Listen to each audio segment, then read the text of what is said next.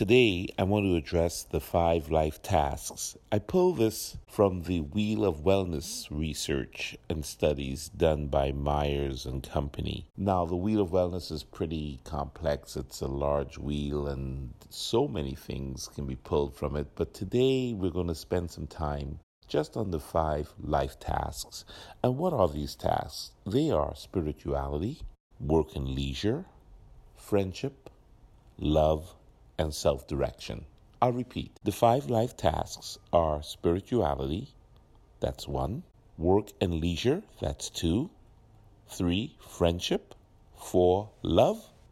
And 5, self-direction. Now, these are fairly obvious life tasks, but I want to go through them anyway with you just so that we can see if we have some synchrony and alignment on what we're thinking today. So the idea of spirituality would be, do we have any kind of a spiritual connection or awareness, right? That we are meaningful beings involved in meaningful behavior that is purposeful, that gives us direction, that brings us fulfillment. Or conversely, are we in a meaningless world with meaningless activities and nothing means anything? And that too is a spiritual insight, as long as we're conscious about that and somehow that is bringing us a level of freedom and fulfillment. The idea is, however you plug into your spirituality, be aware that it's metaphysical, right? Beyond the physical, looking beyond what's just in front of us to connect to an experience of the world and the universe and ourselves. So developing a spiritual life and a spiritual way of being also is helpful,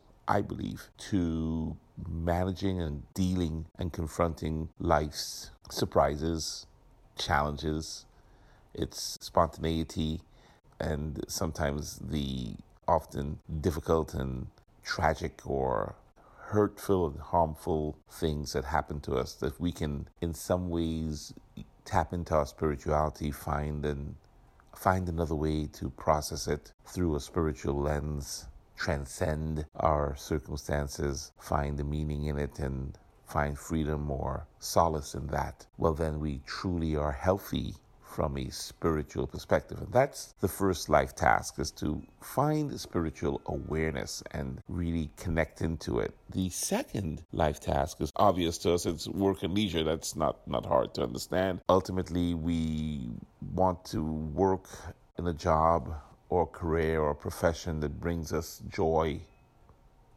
happiness, peace of mind, and fulfillment. And we also want to be engaged in leisure activities that bring us into a deeper sense of awareness and also bring us joy, happiness, and fulfillment. So work and leisure are 2 tasks that we must pay attention to. If we're in a job that we don't like or a profession that's really not right for us, that can be a real trigger for causing stress and anxiety and then opening up a pathway to illness. Similarly, if we don't involve ourselves in any leisure activities and we don't give ourselves permission to follow leisurely activities, well, what happens is that we become stressed and the door and the pathway to illness is open. So those of us who ignore leisure or who dive too deeply into work or allow our work to frustrate us, well, we are probably at risk and may want to start thinking about a way or something that we can do on a daily basis to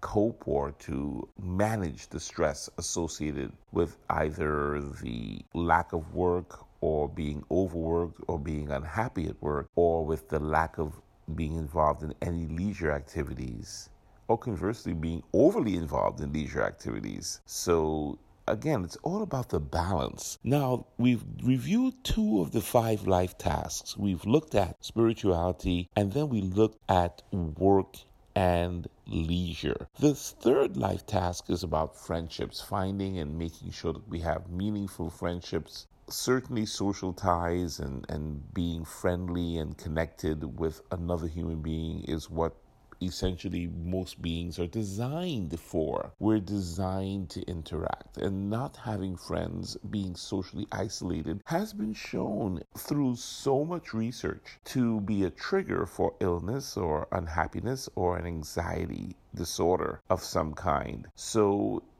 I'm not saying we shouldn't be alone. Certainly there are times when being alone is important, certainly for reflection and meditation and for peace of mind. Being alone there's nothing wrong with that. But having an absence of social ties and having no friends and having no connectedness, emotionally bonding with others, is a trigger for stress, anxiety, and illness, and also robs us of the fulfillment of being connected with others and enjoying collectively experiences that we are designed to enjoy. So yeah, friendship, not being involved with friends is a trigger. And also, if you have the wrong types of friends that lead you into the wrong kinds of activities or leave you feeling less fulfilled or feeling badly about yourself, well, then that's also something that probably should be addressed. So let's look at the fourth life task, which is love. The experience of love is truly at the center of our beings. We want to love and be loved. There's an author, I forget his name now, but he wrote that there are only two states: love and the absence of love. It's amazing how we crave and desire to be loved, affirmed, and connected in that way to others. We even find a need to love our work and to love our career. Athletes and performers who love what they do, they communicate that in the work and how they execute their functions. So love is a critical force that provides us with motivation. It provides us with fulfillment. It provides us with peace of mind. And the absence of love, or the opposite of love, which would be hate or hurting and causing pain willfully to others, can be a really difficult and very, very stress-inducing force. So we want to work on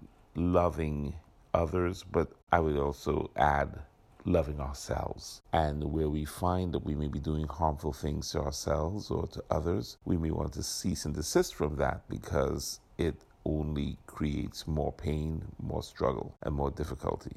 Love essentially is a freedom when we are doing it correctly or engaged in it properly. So now we are on the very last of the 5 life tasks. Just by way of review, we looked at spirituality, we looked at work and leisure, we looked at friendship, we looked at love, and now we're at the very last one, called self-direction. Self-direction is the ability to be one's own agent in getting to the things one wants to get to in life. And it has some subdivisions. Actually, there are quite a few subdivisions for self-direction. I'll quickly kind of mention them to you. They are sense of worth, sense of control, having realistic beliefs, also having an emotional awareness and coping skills. A sense of direction also has involved in it problem solving and creativity, a sense of humor. Our nutrition, our exercise, our self-care are all involved in our self-direction. Our ability to manage stress is involved in our self-direction. Our identity, our gender identity, our cultural identity is involved in our self-direction. So the life task of self-direction has subdivisions in it that I don't have the time to go into with you, but I wanted to let you know that you do have the power to manipulate these 5 life tasks. The idea of your self-direction, your work and your leisure, your spirituality, your friendships, and the way you love are all under, to some degree and to a large measure, your control. This is Dr. Sweet, and thank you for your time.